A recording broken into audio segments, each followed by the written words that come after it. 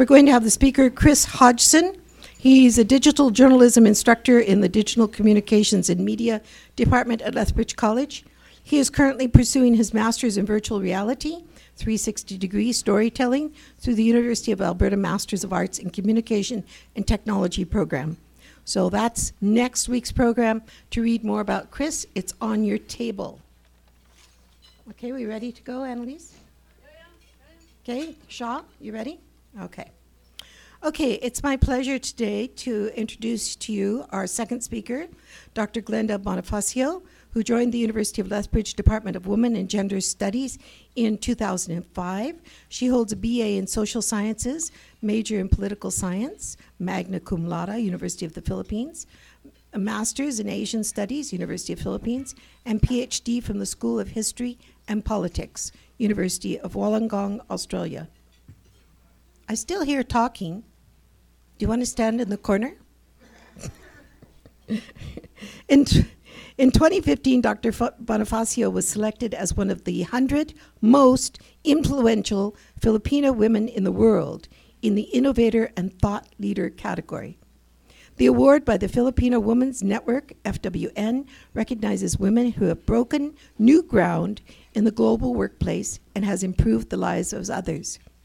Also, you'll notice in today's Lethbridge Herald, on page A2, a picture of Dr. Bonifacio, and yesterday she launched her new book, Canadian Perspectives on Immigration in Small Cities, talking about immigration in Lethbridge. Okay, let's all welcome Dr. Glenda Bonifacio.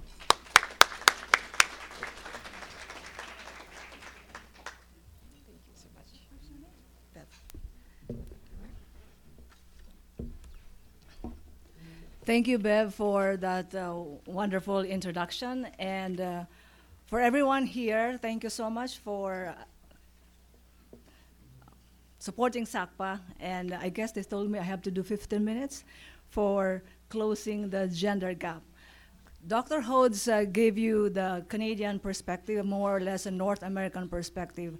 And in 15 minutes, I'll try to share with you my perspective in how to close the gender gap.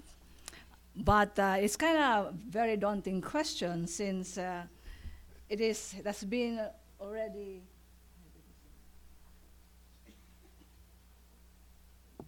So how do you do this?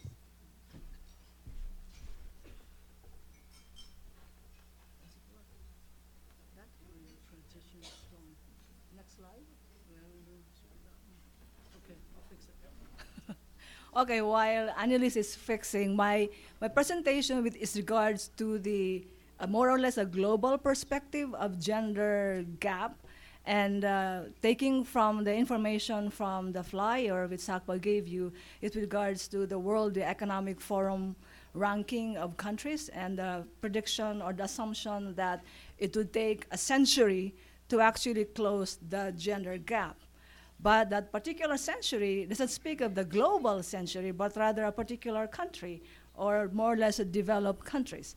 So I'll just focus here, the World Economic Forum Global Gender Gap Index, measured in 4 categories.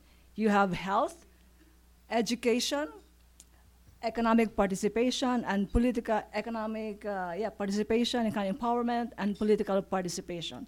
So based on the index, there are 145 countries. So of the world ranking, you'll see 2016, you have there Philippines, where my home country is. It ranked number 7 last year, and consistently in the top 10 since 2006 when they started. So Philippines is a developing country. Canada is ranked 35, a developed country. USA is ranked 45. Japan, the highly developed country in Asia, ranks 111.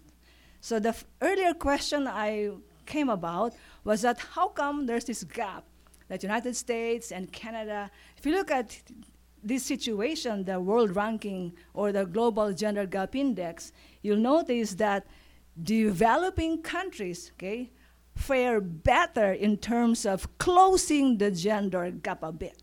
Okay, so this is a record of countries looking at about 30 or 40% of the gap has kind of closed.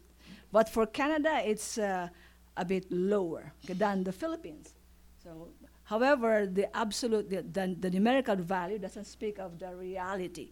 And probably I'll share to you earlier this slide about Philippines being consistently in the top 10 of the world ranking.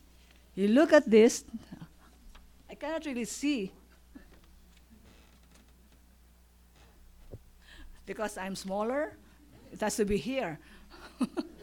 So if you look at that, the top 5 countries remain to be Nordic countries.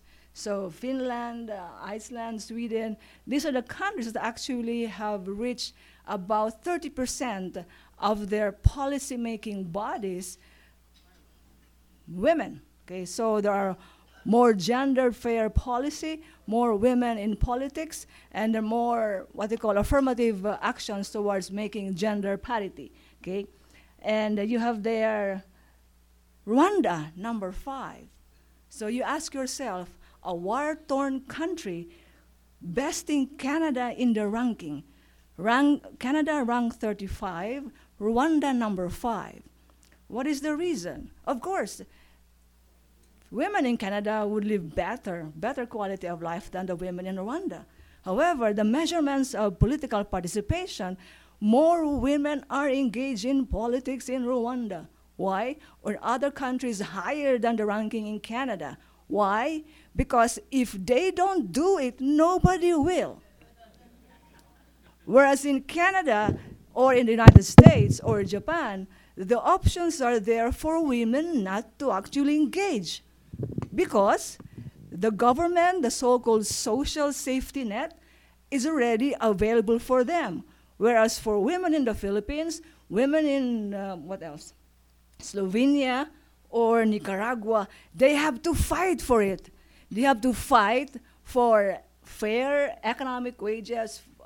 They have to be engaged in politics to actually get the policy that they want because nobody will do it. Whereas in Canada and highly developed economies, there are particular understanding of the level of liberties, the level of social safety net achieved already, that somehow many women believe that the women in parliament, the women in the ministry, the women there, that what we call bureaucratic feminism, would actually be responsible to uplift or elevate the lives of other women.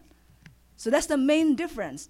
Although Philippines ranked number 7, consistently on the top, and Philippines is one of the more gender equal countries in Asia, it doesn't mean that Filipino women are better placed than Canadian women. First, there's no divorce in the Philippines.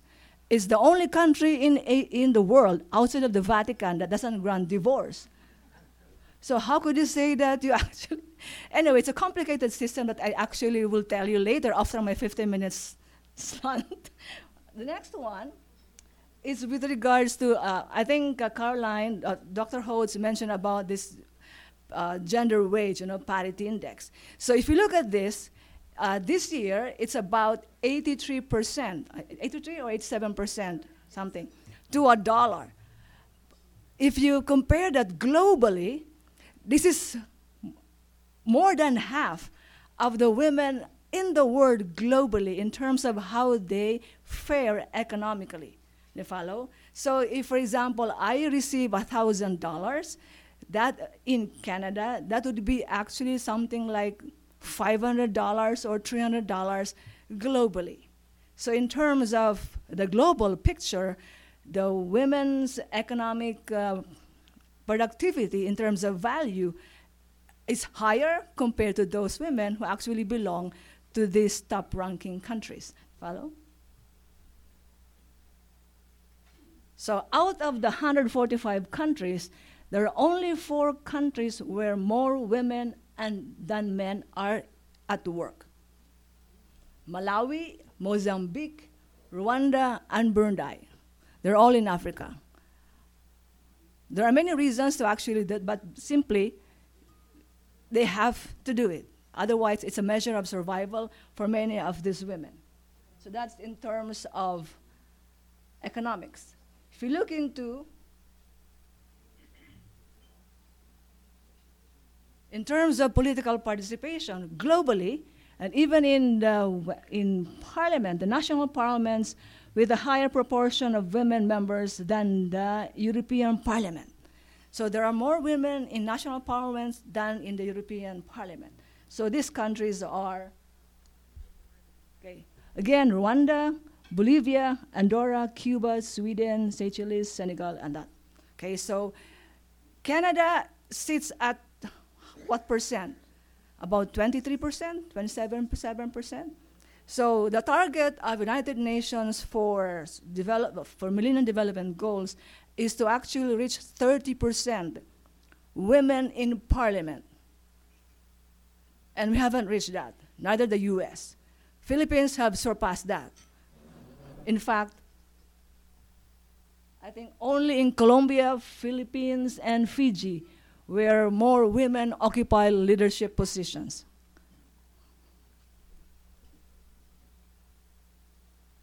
However, that is only one picture of the world, okay? Economics, politics, social aspect, but this is more important.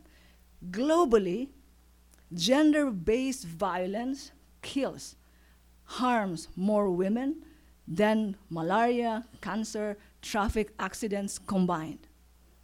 And that is actually a global pandemic.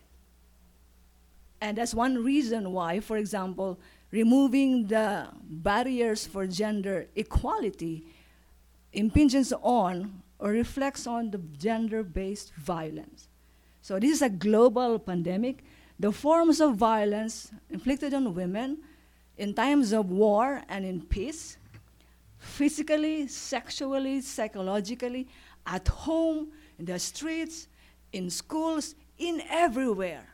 So if there's a sort of pandemic of gender-based violence, the other areas of concerns will not be, oh, the 1 minute. Okay, so you all know about that fact. So I in 5 minutes, I give you my formula for actually closing the gender gap. And I hope you remember this. If the only one that actually remember from my talk, because I'm fast, is this acronym, HASDH. Can you repeat? HASDH. HASDH means HU, human justice. ST, structural justice. DE, de, is decolonize. Ha, be happy for others.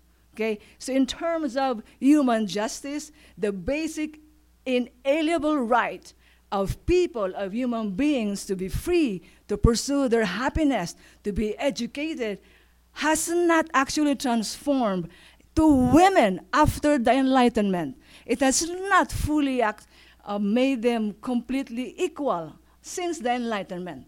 So human justice is there, human rights, and I think you understand that. Structural justice in terms of family, schools, institutions, the policies that Dr. Holtz mentioned.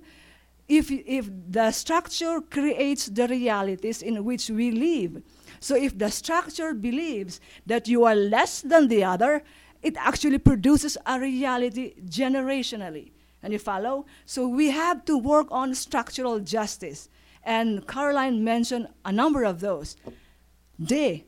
Is decolonize. It's a way of shifting our thinking. It's a shift of paradigm. It is not a matter of, I am better than you, therefore I should do this, you should not do that.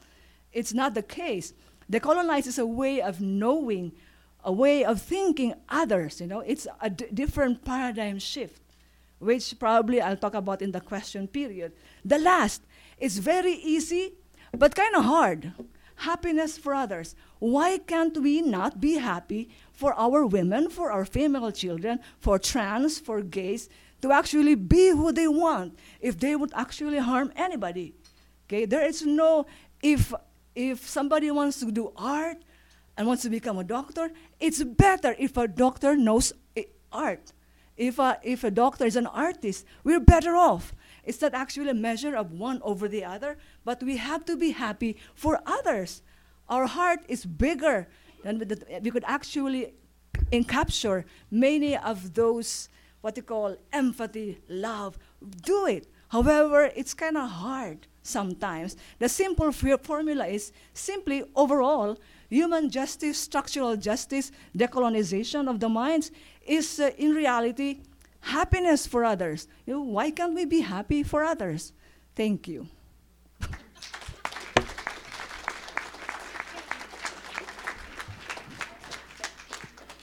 Okay, I don't know if I make sense. Wow. 15 minutes. I came from a meeting. Wow, that was quick. Okay, we got it. Can we say it again? Hasteha. All right.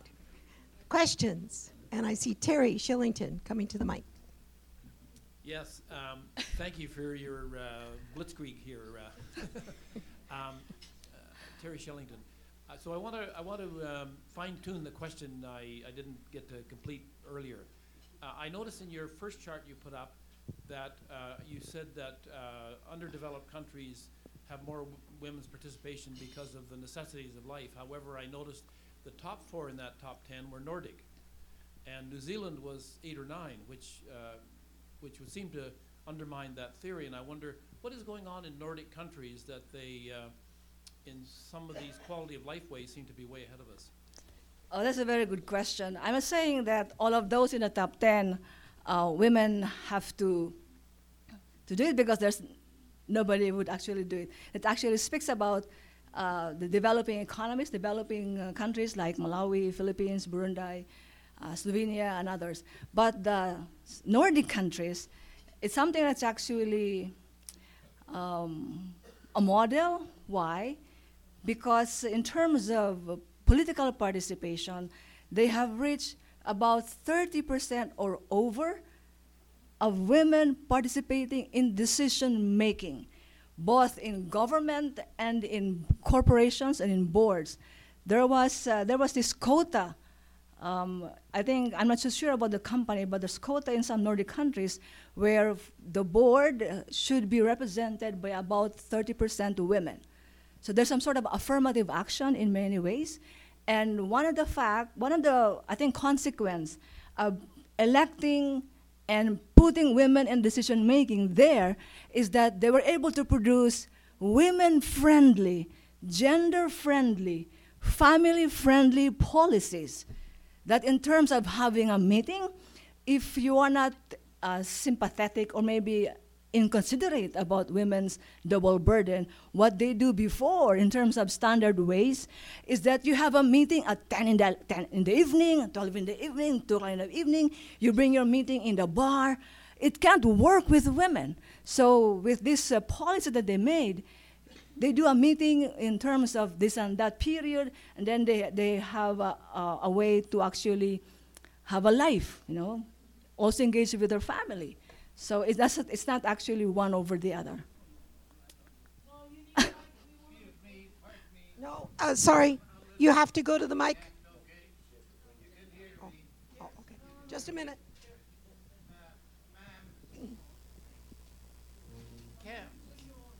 Canada is going through one of the greatest scurvies of all time in the country. Thank you. And I understand by the press that your home country is the only country in the world is not affected by the opioid killings that's already killed 1,000 NBC and all over the country. What is it? You talking about the drug war? Yeah, can you tell us how the Philippines have cured it? I know. Can you tell the public how the Philippines have cured the opioid poisoning, killing in their country? I'm not clear about the question in terms of how the Philippine government responds to the drug war or to the gender? To the drugs and the killings of opioid killings. Murdering. Oh. That is it's a different topic, but... I know it is, but it still refers to women. The whole topic today is supposed to be about the world's Okay. woman, okay? But I think 90% of those in the drug war are not women. So this is a complicated question since if you look into, just to answer the question briefly, what you hear on the news is about extrajudicial killing of President Duterte, but you only actually see one picture about what's going on in the Philippines because the media is controlled by another party. Therefore, what's actually produced into the international media is only one side of the story. Whereas locally, for the first time in a generation, many Filipinos have actually learned and have actually accepted the real change. Here comes a president who is genuinely for the people and for actually eradicating corruption. And of course, when you do that, there's this so-called paradigm shift. The old system doesn't actually work with him now. He can't be corrupted anymore, so no bribery, nothing. So this is what's going on in the Philippines. So you have now a first president, in the first time in the Second World War, that you have a president that actually could say no to the United States, could say no to this, could say no to corruption, and then what's actually going on is the extrajudicial killing, which has been sort of hyped by the media. So I can't answer, but it's not really women. The correspondent, the news said they assassinate and kill these people that are distributing drugs in the Philippines. They totally eliminated the drug. Okay, we're going on to the next questioner. Maybe we can talk about that later. So it's not Knut? gender. Hi, my name is Knut Peterson, and I just want to say happy birthday to Frank. He's no youngster anymore, but he always says that the alternative to getting older is not that good.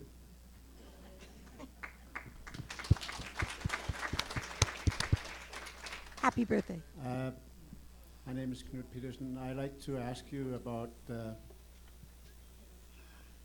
one of the reasons why women are not able to advance the way they should is probably because of fear from men, that they actually become independent and can look after themselves in a way that men like to have that power, I think, that the women need men. Do you think that's one of the reasons why it's so slow coming? I agree with you to some extent. If you look at my formula, has-de-ha, you look at the structural justice. The structural justice refers to institutions.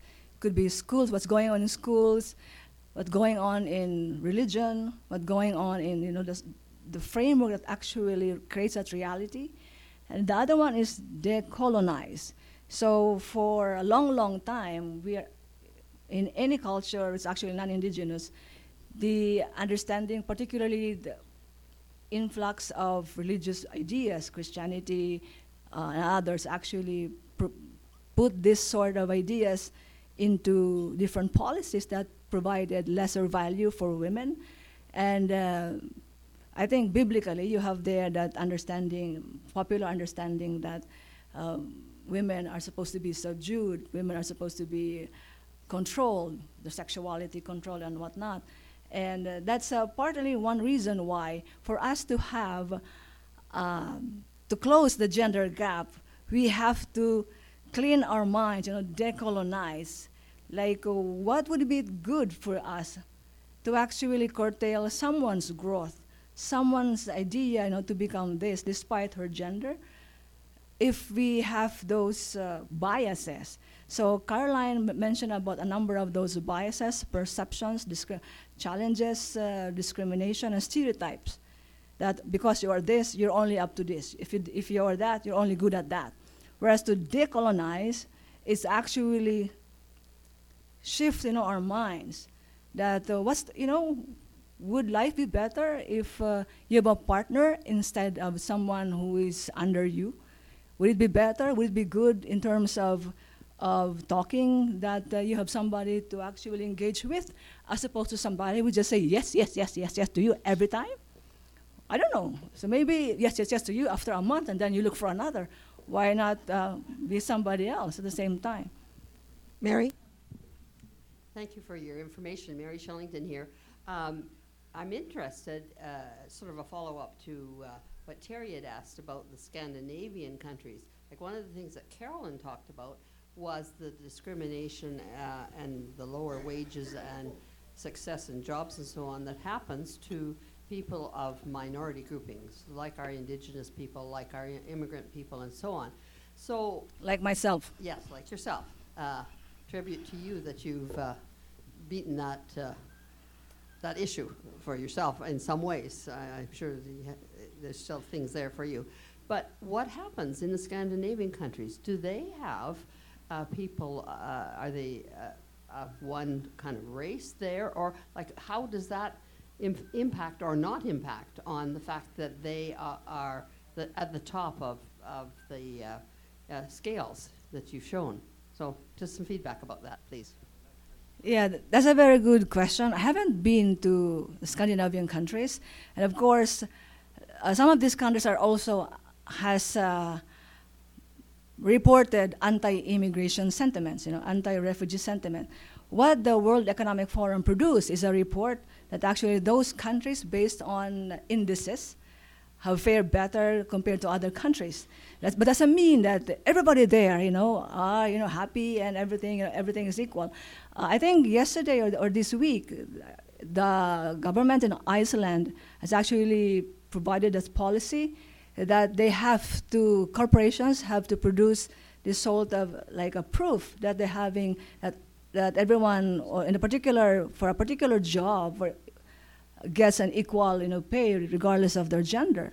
So that is one of the difference between what they were doing and what's actually is being done in other developed countries like Canada or United States or Japan or Australia or New Zealand, is the fact that there are more policies that actually facilitated more women's involvement in politics, economy, as well as when women actually go to work, there are child care and other issues that actually goes with maternal responsibilities have been responded to, as opposed to in Canada, the absence of a national child care policy.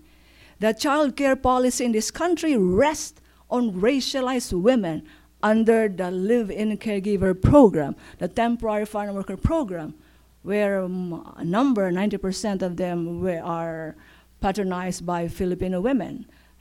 So that is the difference.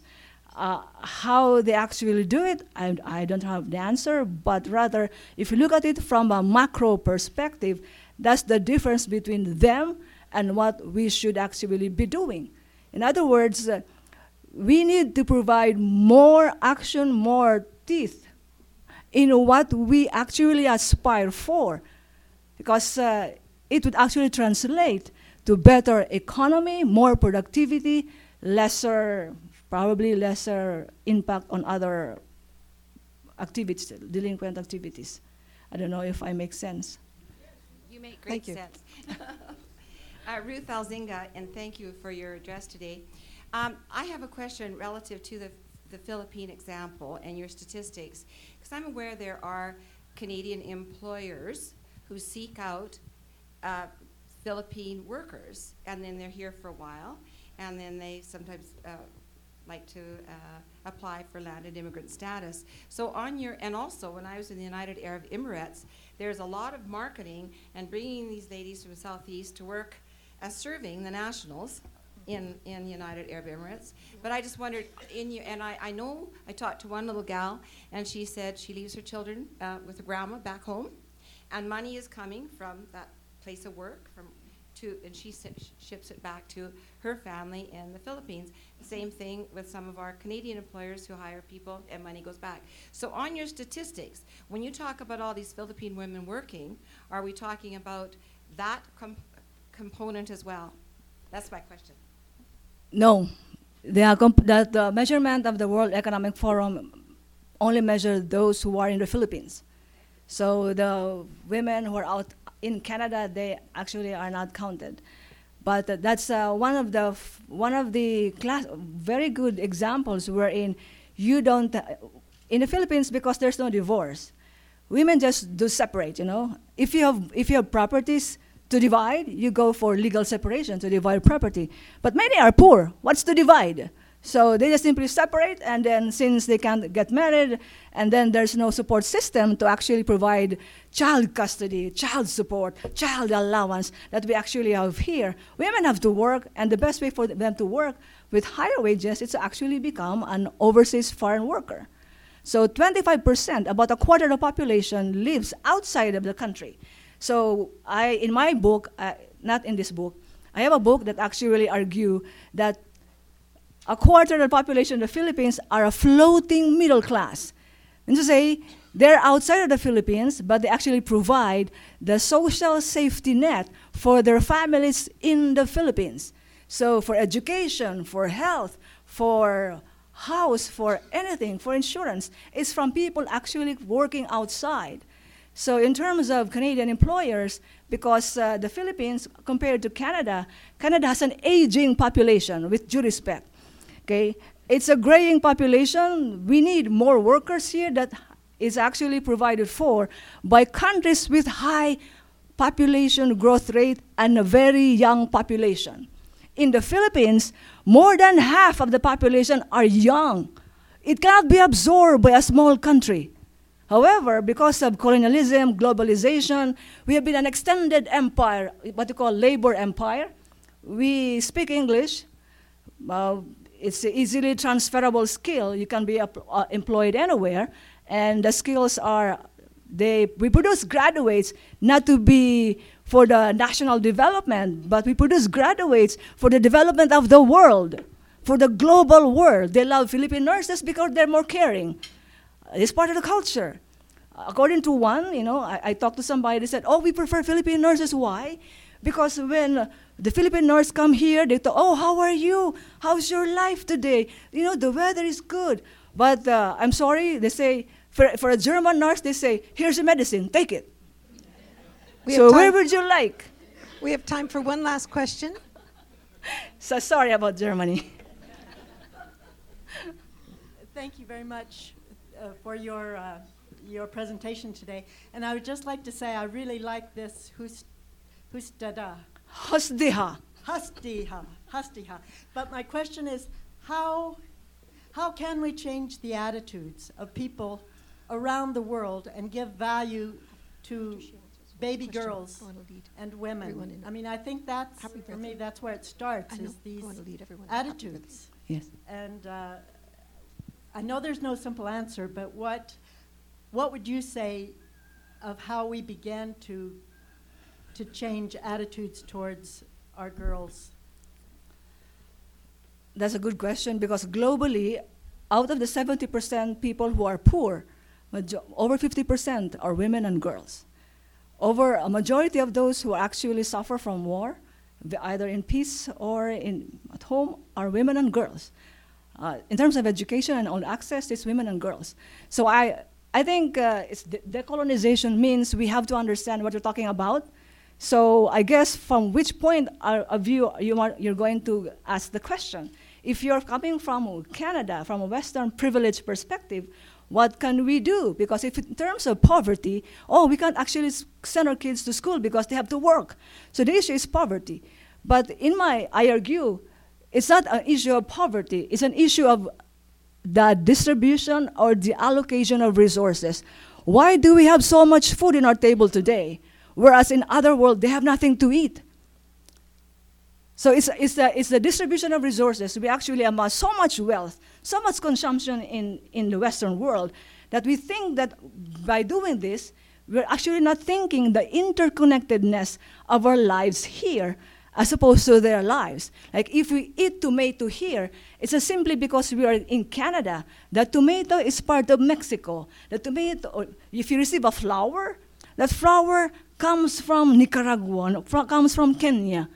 And that flower that you receive here in Netherlands receives more water than the average Kenyan. And you follow? So if we are from the point of view of Canada, what can we do to actually improve the lives and the situation of girls and women outside of Canada? Because Canada is not the world. However, people in Canada, my students, we actually shape how the world will be like. So if you like the world to be different from our world today, we have to do something. So what do we have here? We have the heart, we have the resources, we have the ability to connect, we have the internet. So we can only do a little thing, in our lives. If we live 80 or 90 years old, good.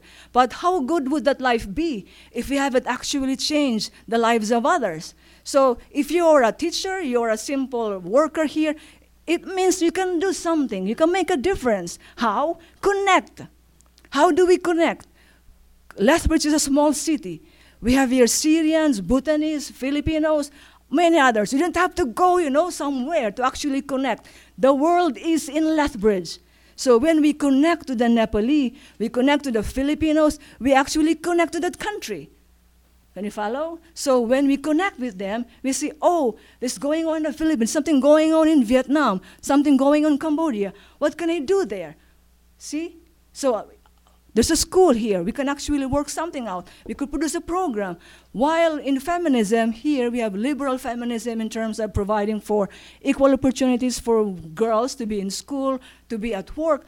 It's still a liberal agenda in other countries, still the need for them to have access to the resources to provide for their education that actually would give them that spring off. Because 80% education is a social equalizer. If we have that here in Canada, we actually translate that to the rest of the world. How? We do it slowly because we only need you. We only need one person to actually start the ball rolling. You're, heart to heart, whatever I say. I'm up. Thank you very much. Fabulous talk. Thank you.